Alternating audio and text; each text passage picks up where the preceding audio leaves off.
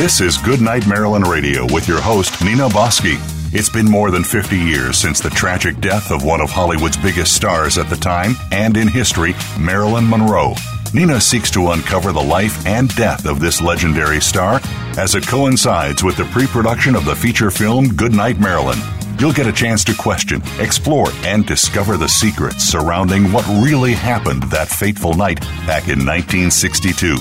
Let's start the conversation. Here is the host of Goodnight Marilyn Radio, Nina Bosky. Up even towards the end of her life, before she went out, let's say, to do something where she was really nervous, she would often turn to someone and say, hold a good thought for me, which is knowing that, like a little prayer. And towards the end of her life, she started doing that again, asking people to hold a good thought for me. And sometimes I think, you can say that her life was tragic and that she's dead, but you know what? Millions of people are still holding a good thought for her. Yeah. And that's a lot more than can be said that for a lot of people who are still here in the body. That's pretty good.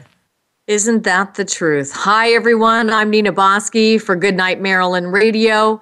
And boy, are we holding some good thoughts for Marilyn as we welcome you to the show, the investigation, the life, and the movie all surrounding MM herself. Well, as Goodnight Marilyn fans, we are growing around the world each and every day, and we have some great shout-outs. Debbie from Omaha, Nebraska, Kyle from Beverly Hills, Jean from Houston, Texas, Denise from Saint-Tropez, France, Claudia from the Netherlands, a special hello and love hug to her as she needs some good support this week. Leah from Eagan, Minnesota. I hope I'm saying that right. Lee from Los Angeles. And let's see if I don't mess this one up. Gia Gigarzio from Rome, Italy. And it's because of you in this story that we're shedding some great light on this mystery that has been haunting us for over 53 years. Well, Marilyn fans, we are on our last two shows of season 3, and we're getting ready for the live conference coming up this fall. We'll be back in about 8 weeks to start season 4 and the countdown to the conference. Last week, we covered the National Enquirer show. This week, we're supposed to finish up on A.J. Benza's Case Closed, but we do have two special guests joining us, and I wanted to make sure that we have enough time for both of them this morning. However, one of them was on the A.J. Benza show last week, Michael Selsman, who worked for the Arthur P. Jacobs agency. He was the press agent. He might be able to break down some of those areas Michael addressed in the program. There are so many conflicting stories. It becomes really difficult to understand and know who's telling the truth and who's just making stuff up. Well, this is increasingly more important for us to really know the truth, not just in this story, but in stories happening all over the world. We live in such a culture of the quick soundbite, and we believe almost anything that sounds credible. Now, given that we've had over 53 years of being told these stories around Marilyn, they become the fabric in which we assume the truth.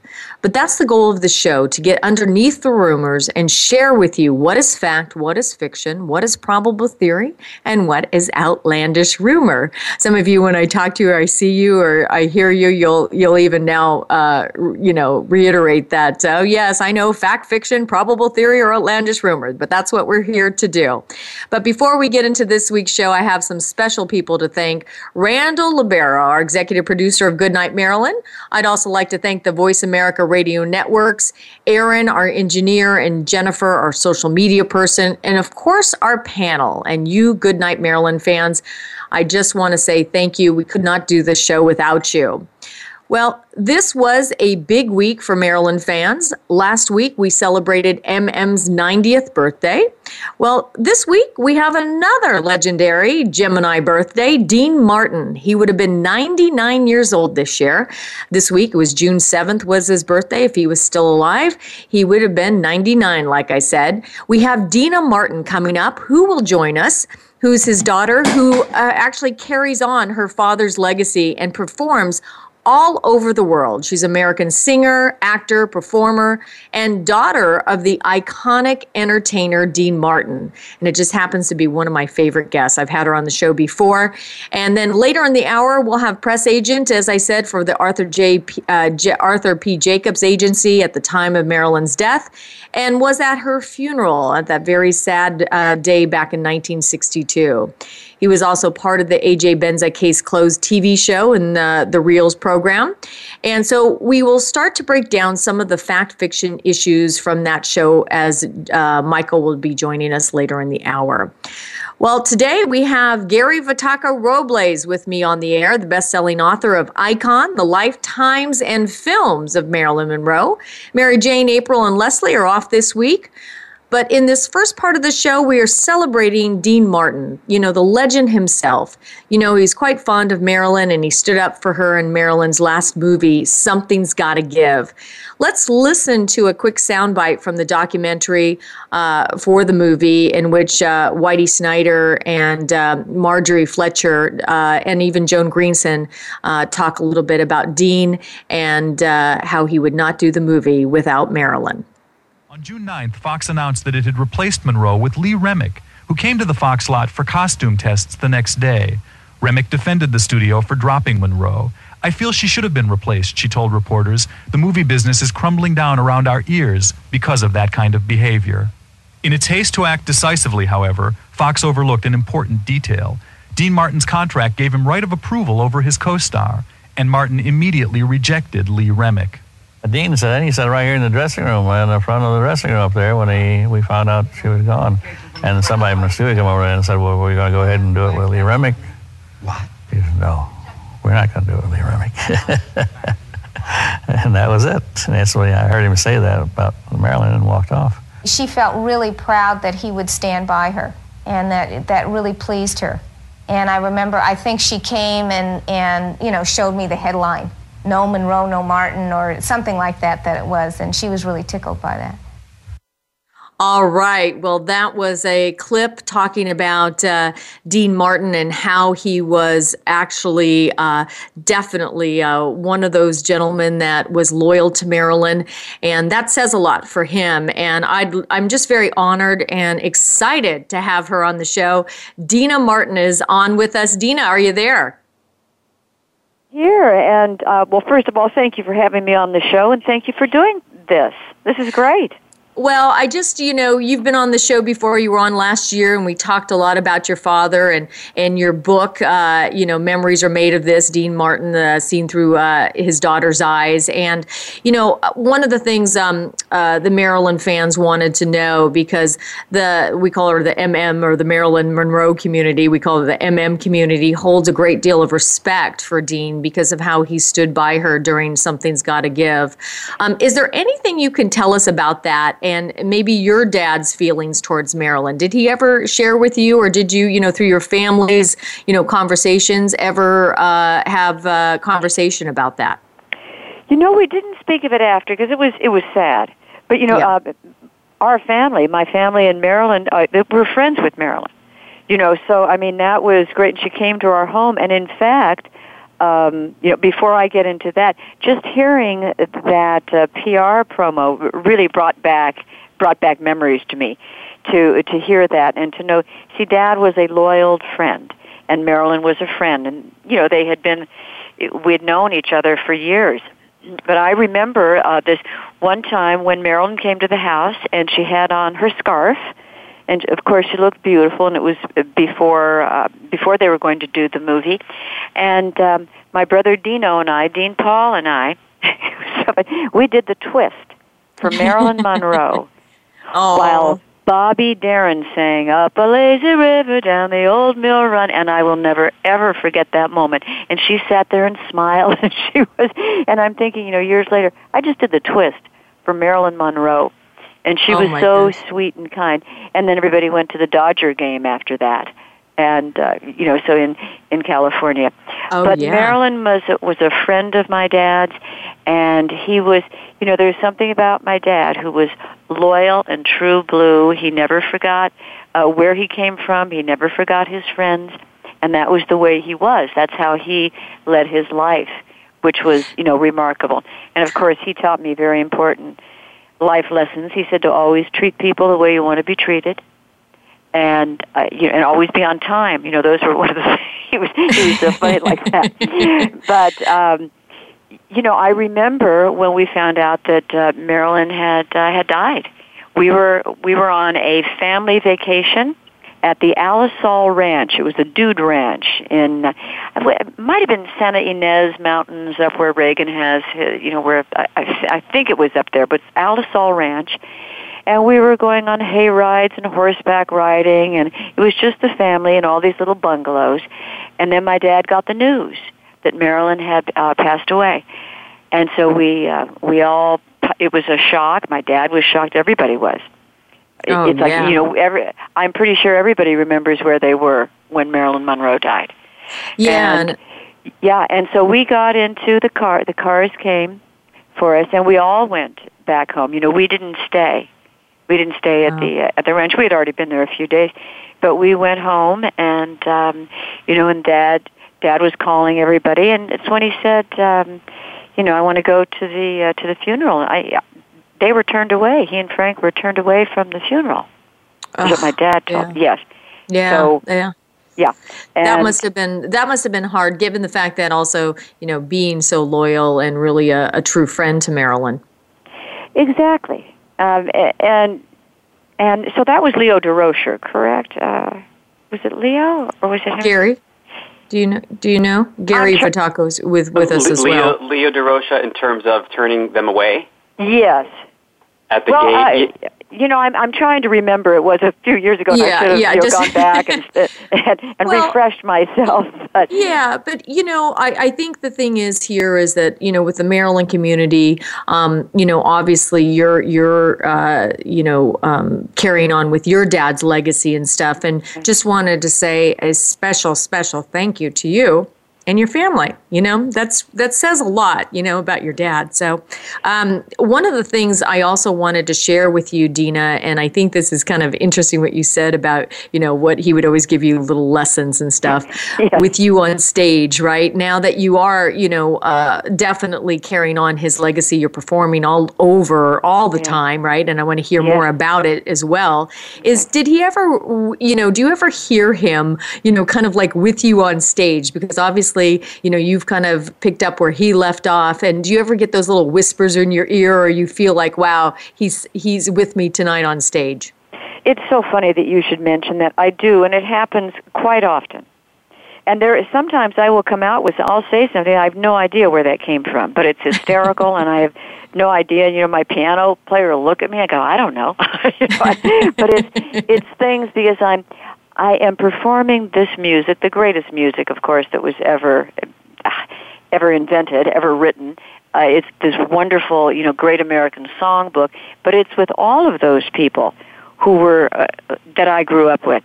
So it's the Uncle Frank Sinatra, Uncle Sammy Davis Jr., yes, Dean Martin, Judy Garland, Peggy Lee, I said Bobby Darin, Ella Fitzgerald. So all of these people that I knew growing up, and I truly believe they're all on stage with me. But there is something about my dad, and something comes out of me that sounds just like he would have said, but it would never had occurred to me before that.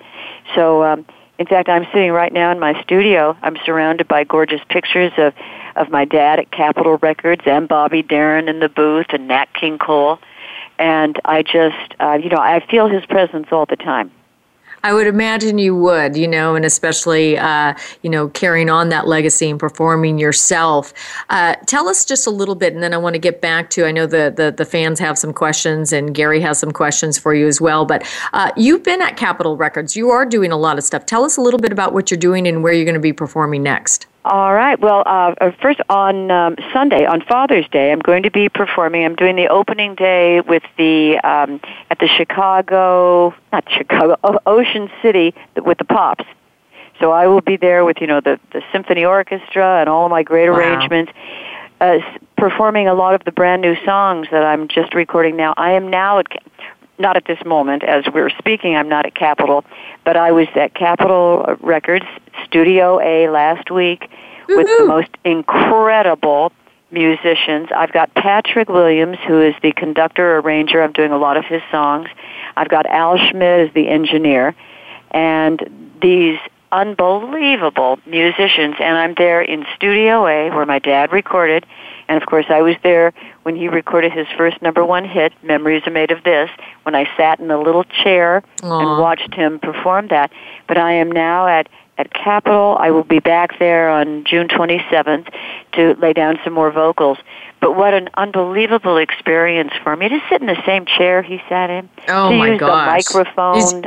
It's giving me goosebumps. I mean, really, it just is. Sometimes I bet you just, pinch yourself, because for us, we have to live through your stories because they're not around in physical time anymore. But for you to have lived that as a child and then to be back at Capitol where they sat must be just a remarkable experience. It's remarkable, and to walk up and down the halls. So if I'm in Studio A or I'm in Studio B or C, and I walk out in the hallway, maybe to get a cup of tea, a coffee, and there's Alan Bergman and Marilyn Bergman. They were doing a documentary, and I'm standing under the picture in the hallway of Frank Sinatra conducting my dad for Sleep Warm, which was an Alan Bergman record. Wow. So, I had pictures taken with them, of course, but it's the history that is there, the magic that is there, because everybody's recording there still, of course, because it sounds great.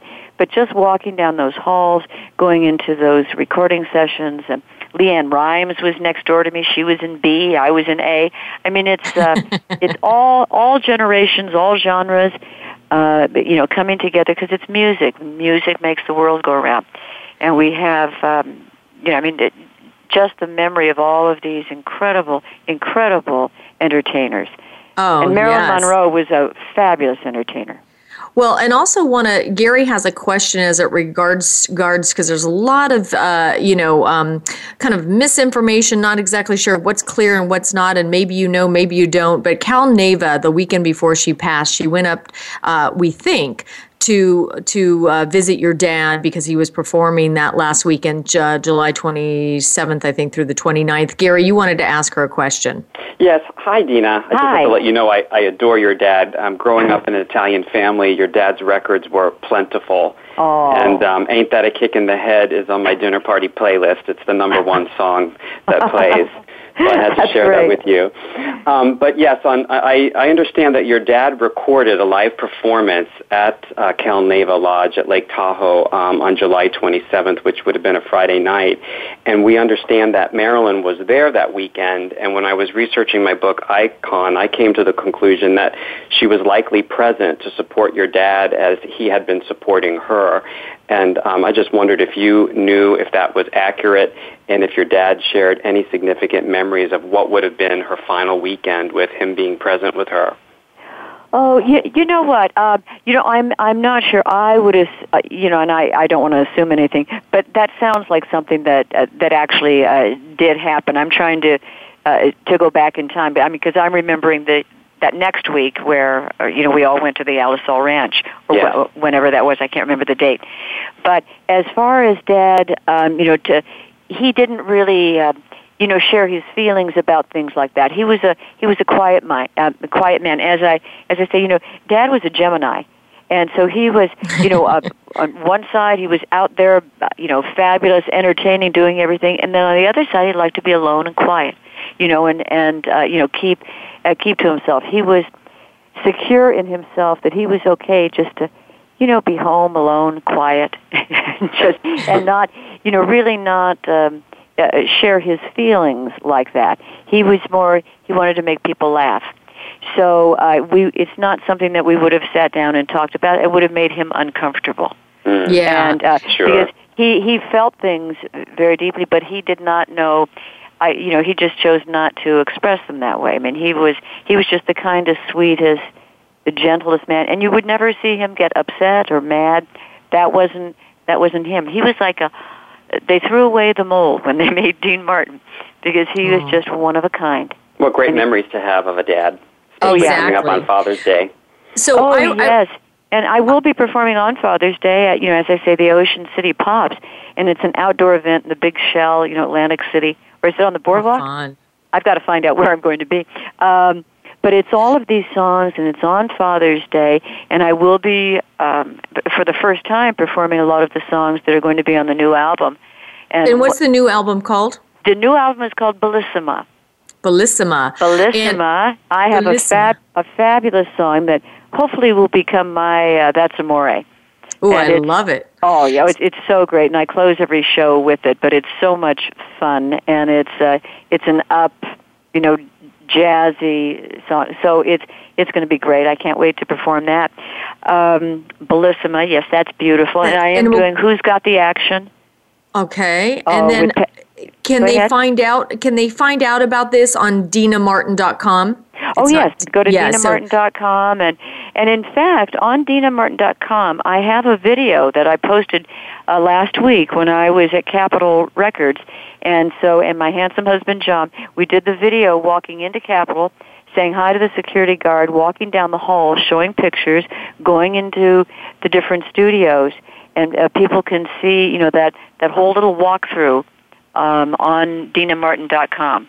I love it. I love it. It's so great. I mean, it was like 100,000 hits. I mean, it was that oh my gosh. It was I just have to say, DeanaMartin.com, a shout out to your lovely husband who is just wonderful. It's wonderful to see you two, traveling all over the place, performing all over the place. When you come back to LA, I certainly want to see you. I'm looking forward to it. And if anybody would like to know more about the new album, about where she's going to be, DeanaMartin.com. And just one last question. I asked the Marilyn fans this question about Marilyn, but I'd like, if you were to look back at his legacy, if he were to be looking back at his legacy today, what do you think your dad would say? Oh, about his life? Yep. That he was a good man, and that he loved his family, and he enjoyed what he was doing, and that, that he just, almost like he would say, ain't that a kick in the head? He just had a wonderful life, and he just wanted people to enjoy his music and his movies, and he was happy with that. All right. Well, thank you, Deana Martin, for joining us and giving us a little twinkle and a little glimpse into your father, and to you for carrying on his legacy and his music. Thank you so much for being on the show today. Thank you so much. It's my honor. Thank you. We'll talk soon. All right. All right. Take good care. All right. Bye-bye. All right. Bye-bye. You're listening to Goodnight Marilyn Radio. We'll be back. Gary Vitacco-Robles is joining me, and Michael Selsman, press agent for the Arthur P. Jacobs Agency. We'll be back right after this. Streaming live, the leader in Internet talk radio, VoiceAmerica.com. Ready to chat about your favorite soap operas? The daytime discussion is here with Dan J. Kroll and Soap Central Live. For the past 15 years, Dan has been dishing and discussing on SoapCentral.com. And now he's taking the talk to the airwaves of the Voice America Variety Channel. You'll go behind the scenes with the biggest stars of daytime, along with guest commentary from the Soap Central columnists. And we'll take your questions and comments during our live show, Soap Central Live, every Friday at 6 p.m. Eastern Time, 3 p.m. Pacific on Voice America Variety. The Voice America Live Events page is here now to showcase your corporate, individual, or organization's live event. Visit voiceamerica.com/live events to see all of our past live events and find out more. Whether it's a multi-day conference, special speaker, or single-day event, we've got everything to make your event a success. We can do a few hours or a few days. For more information about taking your event to the next level, call Jeff Spinard at 480-294-6417 or email info@voiceamerica.com. Again, that's Jeff Spinard at 480-294-6417 or send us an email to info@voiceamerica.com. The Internet's #1 talk station. #1 talk station. VoiceAmerica.com.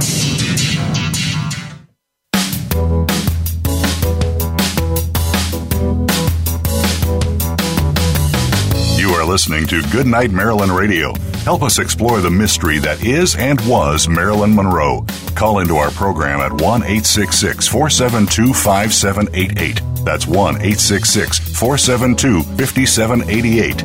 You may also send an email to MarilynLiveTalk@gmail.com. Now, back to this week's show. She had a knowledge of what makes a man tick. I mean, things she learned from the ground up. And men could see that she knew and could play their game. And that's what attracted them to her, beside the fact that she was quite beautiful. Quite beautiful. Well, there was something honeyed about her. Something fetching. Her smile and her conscious sexuality. She was a gifted comedian, in my opinion. There's no question about that. She understood comedy. She had developed herself. Nobody gave her that peculiar, those marvelous mannerisms, the thin, high voice, the funny look, whatever was Marilyn, that people imitate and never quite come up to. That was all her. And the great success of Monroe, I think, was that she did not infuriate the female. By that I mean, if I told my wife after I worked or saw a picture with Monroe, let's say, she said, "My God, I'm crazy about her," she says she would understand it. But if I told her, "Boy, God, do I wish I could spend the night with Farrah Fawcett, Major," she would hit me in the mouth. Well, that was the late Billy Wilder. We also heard that was Jack Lemmon, John Huston, the famous director, and started out with the actor Eli Wallach. So welcome back to Goodnight Maryland Radio. I thought that was really apropos, given the fact that we just spoke with Deana Martin. With me is Gary Vitacco-Robles, best-selling author of Icon, The Lifetimes and Films of Marilyn Monroe. And we also have Michael Selsman, who's appeared on national and international television programs, has guest lectured at schools and universities, including UCLA, USC, Pepperdine University, and Loyola Marymount, I would imagine. Troika Publishing, I hope I'm pronouncing that right, is pleased to... Troika Publishing is pleased to announce the publication of Michael Selsman, All Is Vanity. Selsman represented such megastars as all three Fondas, Jimmy Stewart, James Mason, Rock Hudson, Marlene Dietrich, Peter Sellers, Cary Grant. He also was one of the few people that is alive today that worked at the Arthur P. Jacobs Agency at the time of Marilyn's death and worked side by side with Pat Newcomb, as you know, who played a very big role in Marilyn's life the last few years and was certainly part of the mystery and the conspiracy theories surrounding her death. So let's see if we can find out anything new as we invite Michael onto the show. Michael, we have a lot of questions from the Maryland community, but before we get to them, I just wanted to say welcome to the show. Thank you very much. Nice to be here. Well, tell us, before we get into the questions, I've got to, in some ways, you got to take us back to 1962. The era was very different from 2016. What was that time like? Well, it was like, it was before computers and cell phones, and it took 2 weeks for the reporters to get here from Australia or Japan, and we had to host them after the fact, and it was very different in terms of news. Everybody knew that Kennedy and his brother were in town because that's where the girls were. But nobody talked about it. Today it would be front page news. Well, tell me a little bit when you say that with the Kennedys, when the Kennedys were in town. Are you talking about in general when they would come to town, the girls knew about it? Tell us a little bit about what you mean by that. Yeah. Everybody knew that the Kennedys were in and out of town, and but as I say, it was withheld from the general public. Yeah, so when they would come to town in general, that not everybody knew when they would come in and out of town. Let's back up the truck a little bit. Gary, you're with me as well, and definitely want to talk to you a little bit more about some of the questions that we have, and the Marilyn fans. As I said to you on the phone, we've got some specifics we'd like to ask you, and in one of them, given the fact that you were a press agent at the time, right? Marilyn's, obviously you find out her passing. When did you actually find out? When was the call made to you? To me? Yeah, to you personally. At 3 o'clock in the morning, Arthur called me and said, get over to Marilyn's house. She's dead, and don't tell the media anything. So don't tell the media anything. Do you know, if we back up the truck a little bit, Natalie Trundy, who obviously ended up marrying Arthur, says that he was called away from the Hollywood Bowl around 11-ish, saying that Marilyn was either on her way to passing or almost dead, or was dead. Do you know that to be true? What is your recollection of it? Arthur called me at... as I say, 3 o'clock. But Natalie also told me the same thing, that Arthur had been called by somebody. I assume it was Pat. At 10 o'clock, he was at the Hollywood Bowl with Mr. and Mrs. Mervyn Leroy, who were also clients of ours. And he left, leaving Natalie there with the Leroys. So why do you think he waited until 3 o'clock in the morning to call you versus 11 o'clock? Because that's like almost a 4-hour window. Nobody knows. Okay. Gary, you had a question as well that you wanted to ask him, too, in regards to this. Yeah. Hi, Michael. My question goes back a little bit. There's been lots of rumors persisting that Marilyn had called a press conference for the Monday after her death to make an announcement, and it's kind of presumed to be related to her association with the president or attorney general. And I don't know, I've kind of doubted this for two reasons. And the first one being, the Arthur P. Jacobs Company, I know, had a fiduciary responsibility to Marilyn, and I would think that they wouldn't have advised her to do anything like this, or they wouldn't have coordinated it. And the other thing is, if she had contacted members of the press herself, then I would assume that following her death, the press at the time would have reported that she died just hours before calling the conference. So that never quite made sense to me. And I wondered, would you care to comment on this persisting rumor? Sure. I think it's false. I don't think that she ever contemplated a press conference, and we would have known about it. Certainly, because somebody in the media would have told us. There were only a handful of reporters in those days.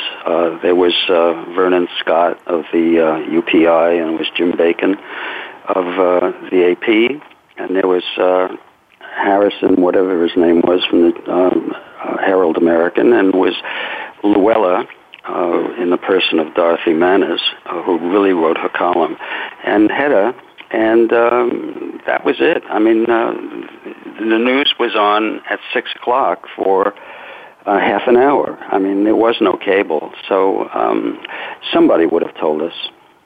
Yeah, and it just, Gary, to Gary's point, that just never seemed like it had a lot of credence, given the fact that even after she died, somebody would have said, "Oh my God, she was going to carry on a press conference," and I'm sure it would have been you guys would have known. So I want to say thank you for clearing up that rumor, because anybody's going to know something like that, the Arthur P. Jacobs agency would, and you're one of the last people that are talking, with Pat Newcomb and yourself and Arthur. Tell us a little bit about how the agency was set up.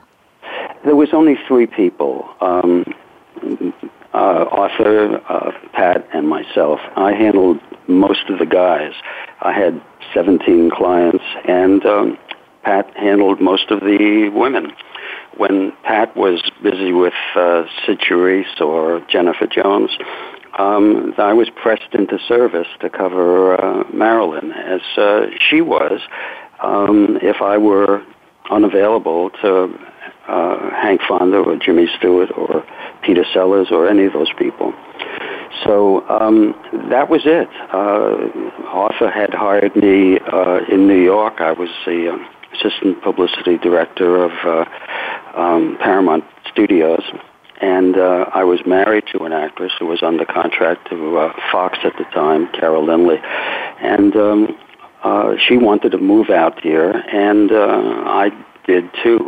And John Springer, who was Arthur's contact, an employee on the East Coast, introduced us, and that was how I got to California.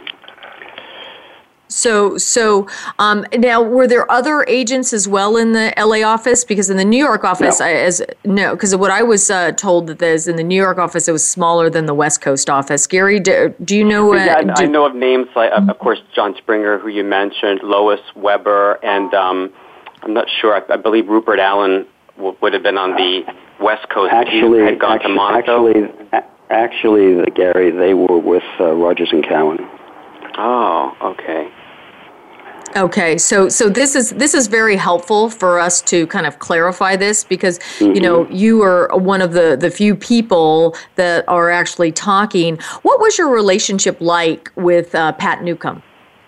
It was distant. Pat was not friends with anybody, and it's odd. I became a producer at MGM in the 80s, and my partner and I had a what's called a 2-year housekeeping deal, in which we would scout material and then bring it to whatever executive under Alan Ladd Jr. Had been hired, and Pat was hired as a vice president of production, and she was married to an English guy at the time, Gareth Wigan, I believe was his name. And so I had come up with a project. I think it was a pitch by a writer, and I walked into Pat's office. I said, "Nice to see you again after 30 years." And she said, "Have we ever met? Do I know you?" Oh, wow. Wow. So she had been told to forget the past, and I guess she was sticking to it. So let's talk a little bit about that, in terms of, and I want to, because this is a very crucial part for Maryland fans as well, to really understand, what was going on during that time, especially during the Arthur P. Jacobs kind of era. So was Pat, when she actually, went through Marilyn's death, and then was she actually fired? What was the actual process, or did she just say? No. I was at her house, Marilyn's house, behind the yellow line, when Marilyn's body was wheeled out on a stretcher into the coroner's van, and Pat came out immediately thereafter and got into a black limousine and departed. And as far as I know, she went to Hyannisport, where she was held incommunicado for a period of months, and then the Kennedys got her a job in Washington with the U.S. Information Agency, where she remained a bunch of years, and then surfaced again in Los Angeles in the mid-'80s. Got it. Gary, you have some more questions along those lines as well. What was the agency's protocol on confidentiality while a PR representative was working with the client, and then posthumously? How was that managed, the confidentiality? You promote the good news, you hide the bad news. And on a personal level, the boundaries regarding personal relationships with clients. You get to be very, very close to clients.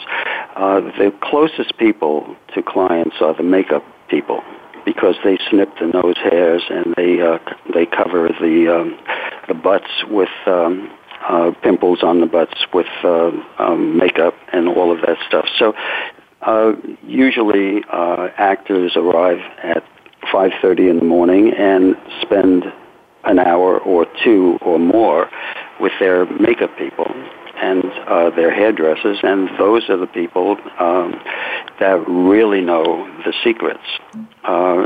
Actors are always acting, and actually we're all acting. I'm acting now as a philosophical teller of Hollywood tales, and you're acting as whatever it is, and Nina's acting as a radio host. So, but actors are always acting, and you can never believe anything that an actor tells you. I was married to them, I hired them, I fired them, I represented them. So no one knows more about actors than me personally. And so actors tell you what they want to know. And you get to be as intimate with them as they want you to be. So, Michael, let's back up the truck a little bit here, okay? Just so we can understand, because we're doing a timeline right now, right? Mm-hmm. So in the fall of 1961, is that when you came out from New York to Los Angeles? I came out January 1.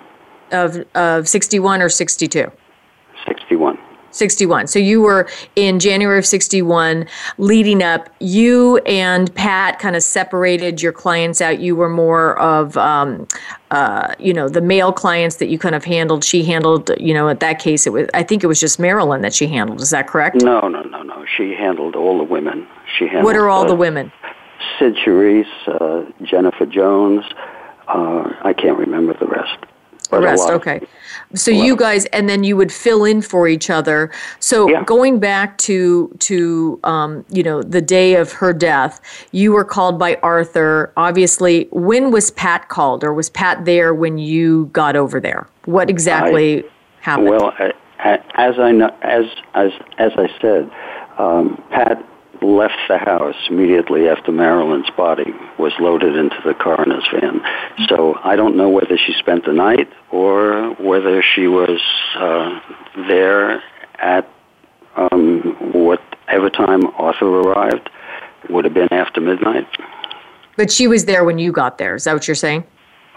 Well, she was there and followed Marilyn's body out of the house. So I never saw her go in. I only saw her go out. And what were the directives given by Arthur P. Jacobs to respond to the house? What would have been the kind of the goals for the firm in managing this tragic death? He said, "Don't tell the media anything," and there was nothing that we knew. So we didn't know anything, and then we had some members of the media show up at the office the next day, and we said we didn't know anything because we didn't know anything. So how long before, and that was the other question, is did the suicide prevention team ever come to you guys and ever interview you in regards to Marilyn's mental health? Suicide prevention team? The one that actually were supposed they were hired to look into Marilyn's death. I don't know anything about that. Don't know anything about that. We have a caller on the call, and before we do that, I'd like to just play a clip from some of, and you'll enjoy this, Michael, given the fact that some of these people are that knew Marilyn. Let's listen to what they have to say about her. Okay. She looked for love as anyone does who wants something simple out of life, and I believe she did. She didn't particularly care for money.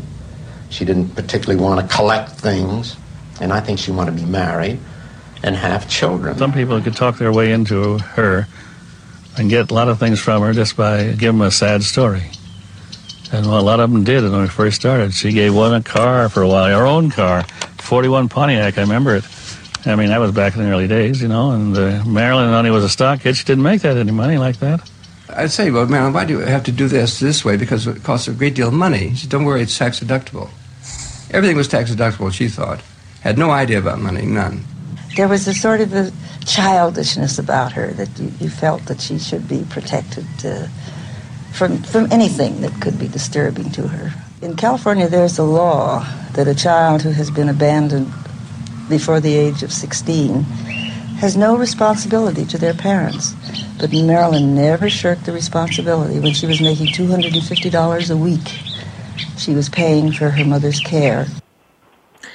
That were some of the people that knew her best. That was Inez Nelson, her business manager. Michael, what is one of your recollections of Marilyn? It sounds like sometimes from some of your clips, you're not sure. We're not exactly sure how you felt about her. How did you feel about Marilyn yourself?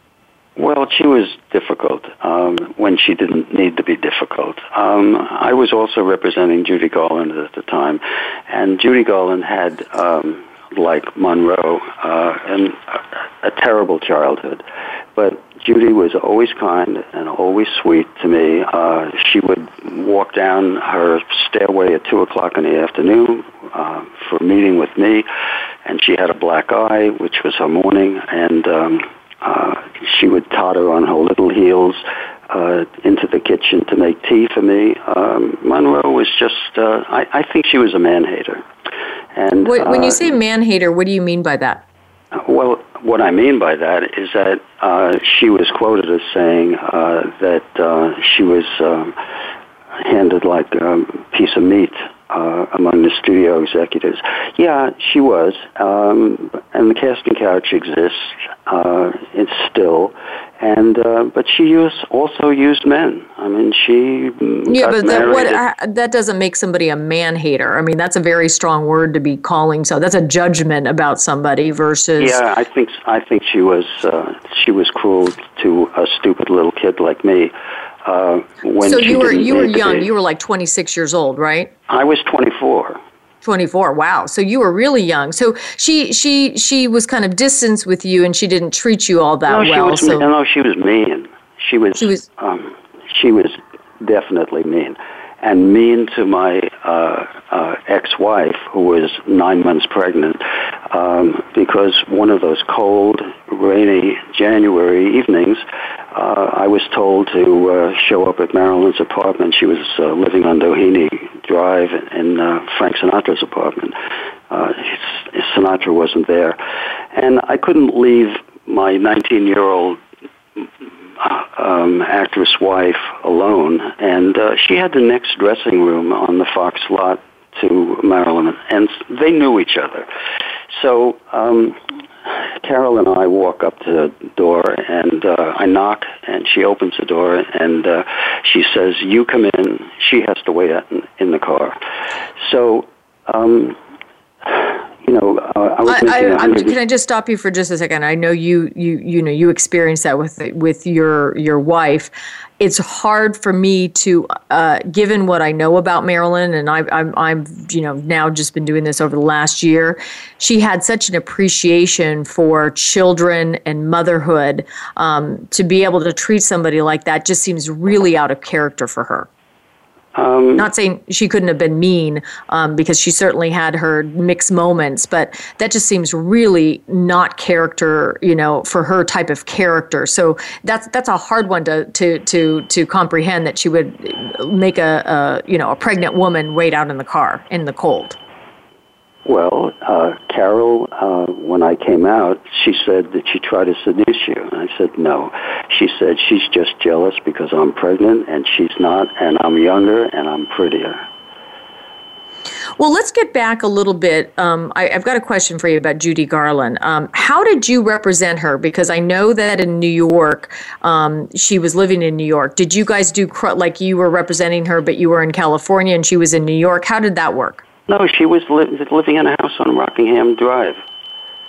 Okay. And Gary, you have some questions again as well. Yeah, it seems the picture you paint, Mr. Michael, is that you and Marilyn didn't click on any level. But I wonder, for the purpose of the show, do you have any positive recollection or anything positive that you could share with the audience about Marilyn? She was just another actress to me. Just you really another didn't actress. Like her. You really didn't care for her. No. Yeah, because one of the things that I just think it's really important for us, because what we're doing right now, we've got 53 years plus of, here's the wonderful thing about somebody like yourself is that you lived the era of Arthur P. Jacobs during that time, and you were connected to the people that we are talking about, and being able to dissect that for us and understand kind of what was happening, what wasn't happening in that day from the specifics is really, really valid. But one of the things that I think, and we've been dissecting these shows, and I want to just plead with you, right, when you go out into the world, because you're, promoting your connection with Marilyn Monroe, that we get the facts straight. And one of the things that I just want to make sure that you do not keep saying, Marilyn was not drinking the day she died. She didn't have a drink. She has no alcohol in her system. So you have every right to not like the woman. You have every right not to care for her, and she was just another actress. But I'm going to plead with you not to keep extending rumors that just are not true. It might be what you heard, and you can say that, but don't state it as fact, because one of the things that we're doing on this show is fact, fiction, probable theory versus outlandish rumor. And so I just want to say this to you, because you're obviously out there promoting you're a press agent at Arthur P. Jacobs' agency. Pat Newcomb is the one that actually represented her. You were all working together, which makes you guys very close, and you knew what was going on during that time. And the other thing is that we now know from the autopsy report that Marilyn did not have an abortion 6 weeks before she died. So those are a couple things that we've heard you say that just are not true. How do you know? Based on her toxicology and her toxicology report, yes, has no ethanol, and Cyril Weck, the pathologist, commented on Marilyn having not been pregnant for a period of time prior to her death due to the examination of the reproductive system. Mm-hmm. William Goldman, the screenwriter, once said of Hollywood, nobody knows anything, and that's the case. Yeah, but toxicology doesn't lie. And so that's one of the things that we can, at least on some of the things that we know and don't know. And so what I'm just going to say to you is the things that are your opinion, please say they're your opinion. If they're fact, they're fact. But those are two things that we know based on her toxicology, which science does not lie. You just can't on that one. But I really, Gary, did you have any other questions for? No, I don't have. I really don't have any questions for Mr. Selsman. One last question I do have for you, Michael, is the day that she died, Fox. There's a lot of rumors about Fox stepping in because they didn't want to have their star look bad. Did Fox ever step in that night and try to arrange the way things were supposed to look, or was it just you guys? Nope. Okay. All right. Well, that's good to know as well. Thank you for clarifying that. Thank you for being on the show today and giving us a little bit of insight into that era, some of the specifics of what you remember. I really appreciate that, and just really appreciate you being on the show. And also, if you could take my words to heart about fact and fiction and, opinion versus what is really the truth. I really, really appreciate that as well. Well, I know what I know. Well, that's exactly, and some of the things that we're trying to do is dissect a very murky 53-year-old history, which isn't always true. And you living in that era is an important aspect. But I also want to make sure that what you're saying out in the media is actually the truth versus opinion. And if it's your opinion, that's one thing. If it's a fact, it's fact. So anyway, thank you again for being on the show. Appreciate it. This is a cool classic Hollywood show. We got a mix of everything today, from Deana Martin to Michael Selsman. Gary Vitacca-Robles, thank you so much for being on the show today, all of you. It was a wonderful, wonderful day. And we'll be back next week for our last show of season 3. So that's a wrap for this week. And the panel will be back next week, and we'll be talking about, of course, our wonderful Marilyn. I'm Nina Bosky for Goodnight Marilyn Radio. Remember, never stop dreaming.